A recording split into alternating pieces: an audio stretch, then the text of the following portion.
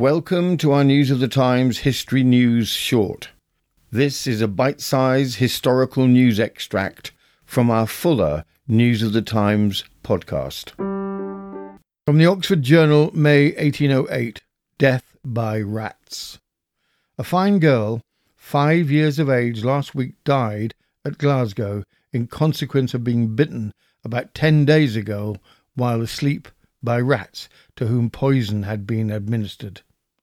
On hearing the cries of the child, her parents hurried into the apartment where she slept with a light, but not before these voracious animals had succeeded in extracting a considerable amount of blood from different parts of the body.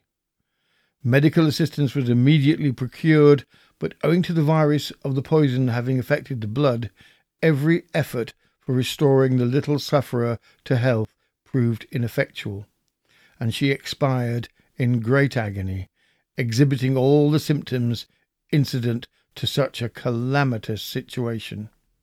You have been listening to News of the Times, and I am Robin Coles.